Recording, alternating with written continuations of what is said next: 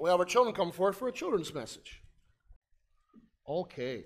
I want to talk to you a little bit about our gospel lesson. I'm going to talk this morning in our sermon about Hebrews, but definitely the idea that this rally day, the beginnings of things, the things we've done before, but we begin them anew.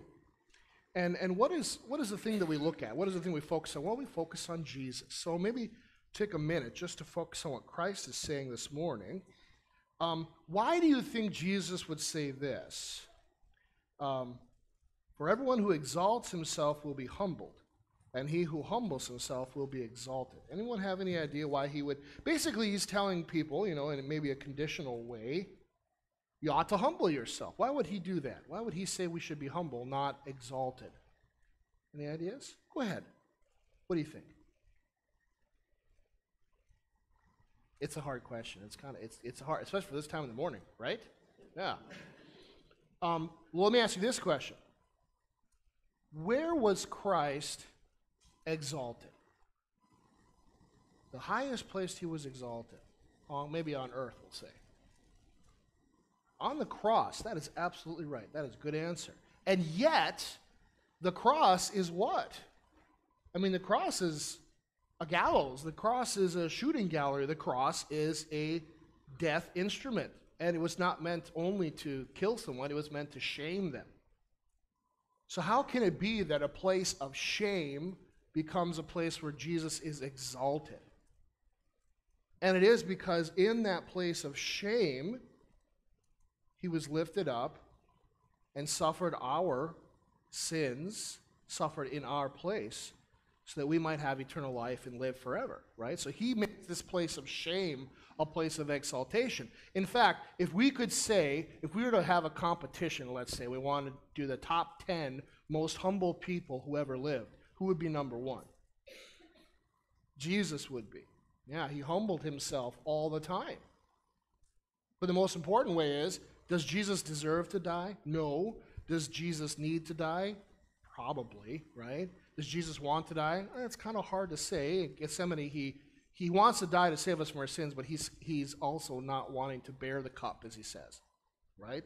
But he chooses to die for us. So he becomes the lowest of sinners. He becomes the most abused of people, the greatest sinner that ever existed. He humbles himself to the absolute bottom in order that we might live. So what I think he's really saying here, I don't think he's even talking so much about a wedding banquet. I think he's talking about himself. If you want to imitate me, if you want to follow me, what should you do? Not exalt yourself, but humble yourself like he did. Be willing to suffer for people, being willing to give up what you have for people. Our Hebrews reading talks about that, right? That we shouldn't be enamored with things of this world. We should be willing to sell what we have to support other people. Yeah? That's what it means. Humble yourself by giving all that stuff away and focus on Christ and Christ alone. Okay? So, is it good to be meek? Is it good to be humble? Yeah, I think it is. Because that's what Christ was for us. Okay? Let's pray together. Dear Heavenly Father, we thank you so much for your many blessings. And Lord, we are thankful that your Son humbled himself on the cross that we might have eternal life. Lord, help us to flee worldly pleasures and worldly things. Help us to be humble, that we might value your Son and forgiveness and salvation alone. We pray all this in Christ's name. His will be done in our lives daily, and all God's people said, amen. All right. Well, thank you so much for coming up. In the name of Jesus, amen. Our verses for consideration today, taken from Hebrews chapter 13, verses 8 and 9. Jesus Christ is the same yesterday and today and forever. Do not be led away by diverse and strange teachings, for it is good for the heart to be strengthened by grace.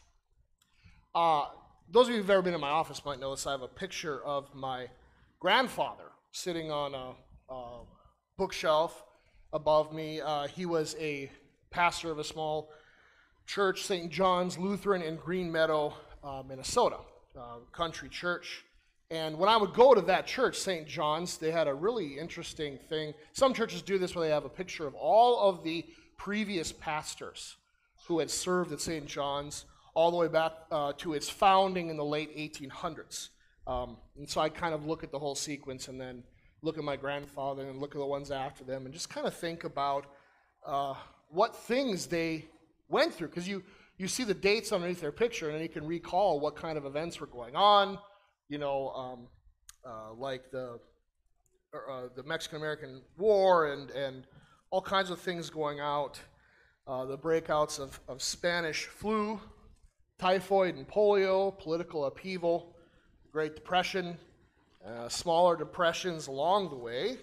I thought as a young man that a pastor is a servant of God who preaches and teaches the truth, and he walks with us as we go through these historic events, right? So he's a man appointed for the times of the church that we live. Now through the study of Scripture, I know there is actually one more thing. There are eternal truths that span all of time. A pastor, a lay person, spends but a brief moment alive in creation. But God and his plans are eternal and forever. I think that is what the author of the Hebrews is trying to get across in his letter, if you wanted to look at it, kind of think about it. From what we can gather from the text of Hebrews, there's a lot of really wonderful teaching, just amazing stuff about the office of Christ and what he has come to do, the Old Testament sacrificial system. It's an amazing book. If you've never read the book of Hebrews, I'd highly encourage you to do so. But I think what we can gather from the context, like some of the outside things, why he's writing about specific stuff, we can assume that the people who he's writing to are perhaps suffering persecution. Maybe there's internal struggle going on within the congregation, or perhaps even environmental concerns. At that time would have been something like drought or famine. I mean, there's an external thing that's going on that really wasn't the cause of anybody. It just was happening. They're going through very difficult times. The author is trying to encourage this people in the face of their difficulties with the example of Jesus. He just teaches us so much about Christ. He kind of holds Christ up as this amazing example, right? And then in our text for today, you'll notice he says, he encourages us to believe and trust like our ancestors did. Kind of trust in those pastors who came before us. I kind of thought about this as looking at all those old pastors who had served the Lord and preached the word, right? This is what he's getting at, the author of Hebrews, verse 7. Remember your leaders, those who spoke to you the word of God. Consider the outcome of their way of life and imitate their faith. And most likely we get from this verse, not only are these, former leaders of the church, but probably, most likely, former leaders who are now dead and who have moved, who have gone on to be saints in heaven, right? So consider their lives of faith, and imitate that faith. Our writer goes on to say the center of our lesson, and kind of just this theme that I'd like for us to embrace and to remember even after we go home today. Jesus Christ is the same yesterday and today and forever. For those leaders who taught and preached, for your parents and grandparents and great-great-great-greats going back a millennia, regardless of the terrors of the time that they lived or the difficulties they faced, Jesus was there. He was the author and perfecter of their faith. He was the thing that they looked upon and believed in, as he is for us now. The same Jesus who lived and breathed with his disciples. We hear those wonderful stories about how Jesus Christ walks and teaches and does miracles. He lives and breathes with his disciples.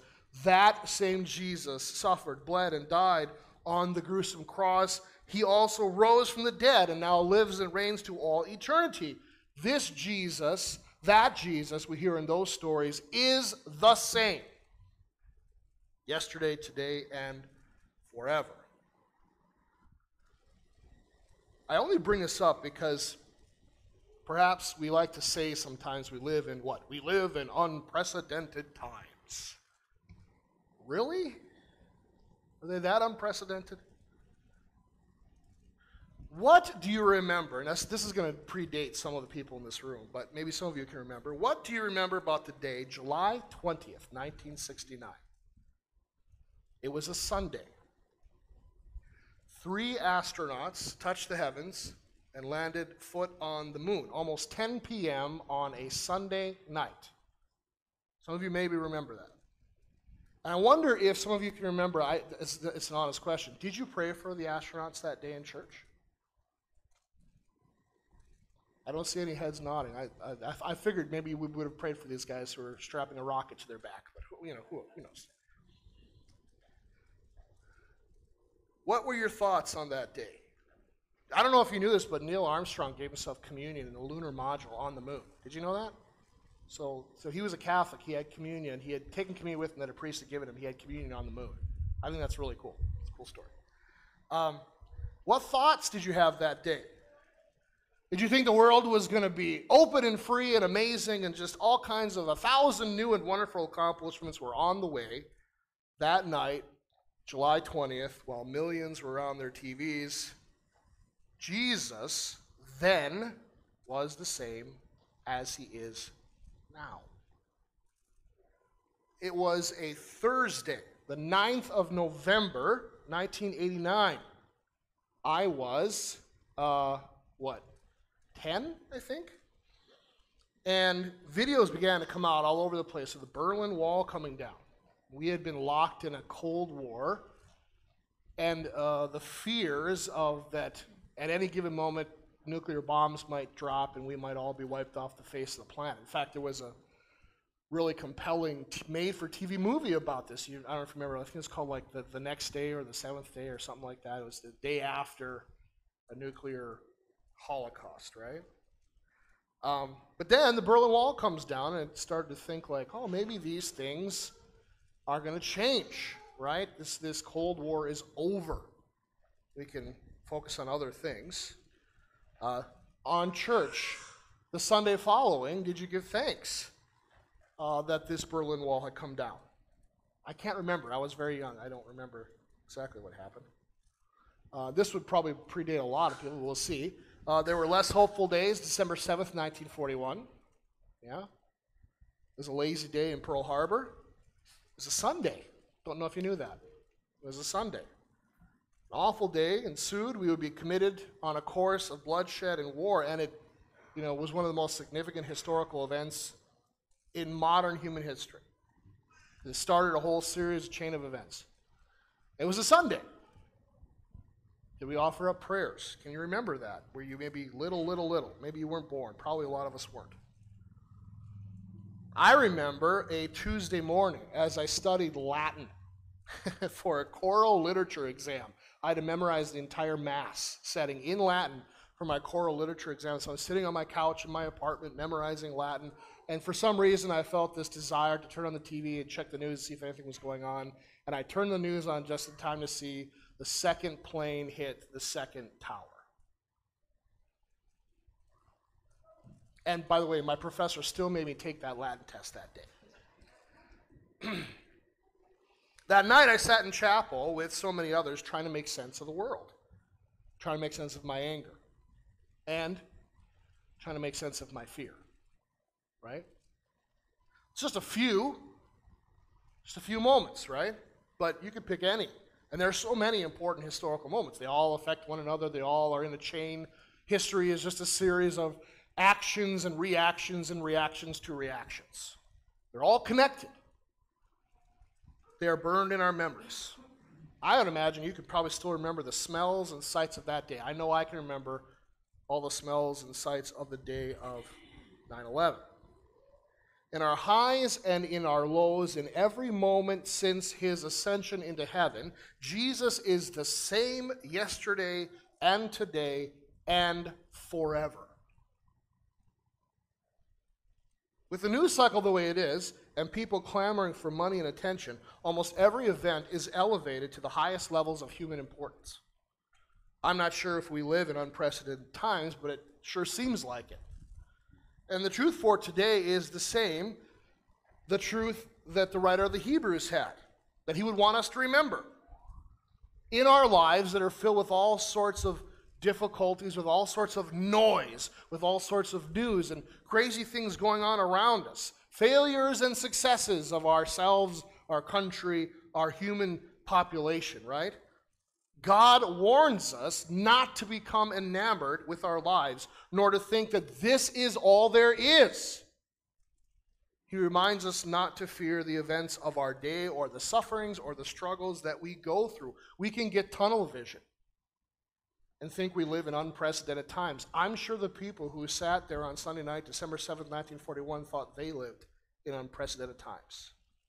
And so on and so on and so forth. So, today is Rally Day. How do we fight against this propensity for us to believe that we are most especially special, that these times are unprecedented, that they'll never come like this again? There probably was one time that was unprecedented. It was when Jesus came down and lived as a human being. For those 33, 35, or however many years he lived, those were unprecedented times. Perhaps, as we think about Rally Day, you can think to yourself of the rally days that you were part of as a child. Maybe the things you experienced. Or maybe you can think about the rally days that you took your children to, watch them participate in all the activities, sat with all the friends and family and the people that you used to know during potluck time. It's a celebration that harkens back to harvest festivals and the end of the agricultural season, the beginning of school, of fall, of winter months. It used to be different than it is today, but some things remain the same. Like, how is Rally Day like the rally days we knew when we were a child?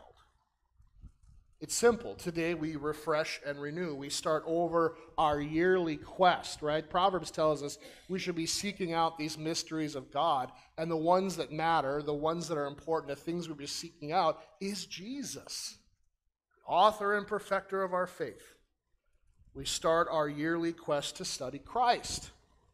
We look to him and the same stories. So it's this strange thing where we start over.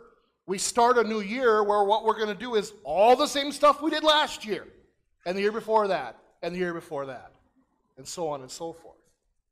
And yet that is the whole way in which we cannot, or we can stave off being enamored with the unprecedented times we live in. We can fix our eyes on Jesus. We sing the same old hymns we've been singing for centuries. We read the same old readings we've been reading for a millennia. We hear the word of God preached, both law and gospel, as we have since we were children. It continues in perpetuity into the future. We make our foundation not on our lives, nor on the events of our life. We make our foundations not on the strength of our government or the technology that we think will radicalize the whole world, will change everything. We start this year on Rally Day the same way we always have, focusing on Christ, how he has defeated sin in our place and given us eternal life, and thanks be to God for that. We look again away. We put our lives behind us.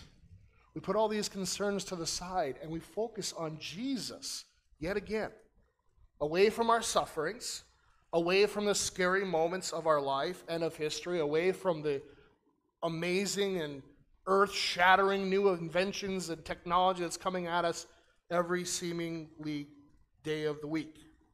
We look away from ourselves and our fears, our greed, our anxieties, and our mistrust.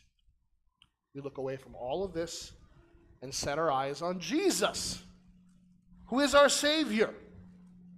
We look on Jesus, who is the Son of God, most holy. We look on Jesus, who forgives and in doing so removes our guilt and makes us clean. What does that mean in our lives today? Well, I think we learn in our Hebrews lesson. What does it mean to focus on Christ? Let brotherly love continue. Show hospitality to strangers. Continually offer up a sacrifice of praise to God. Do not neglect to do good and to share what you have, for such sacrifices are pleasing to God. Obey your leaders and submit to them, for they are watching over your souls. This is how we live our Christian life. This is how we turn our focus towards Christ. We turn it away from ourselves.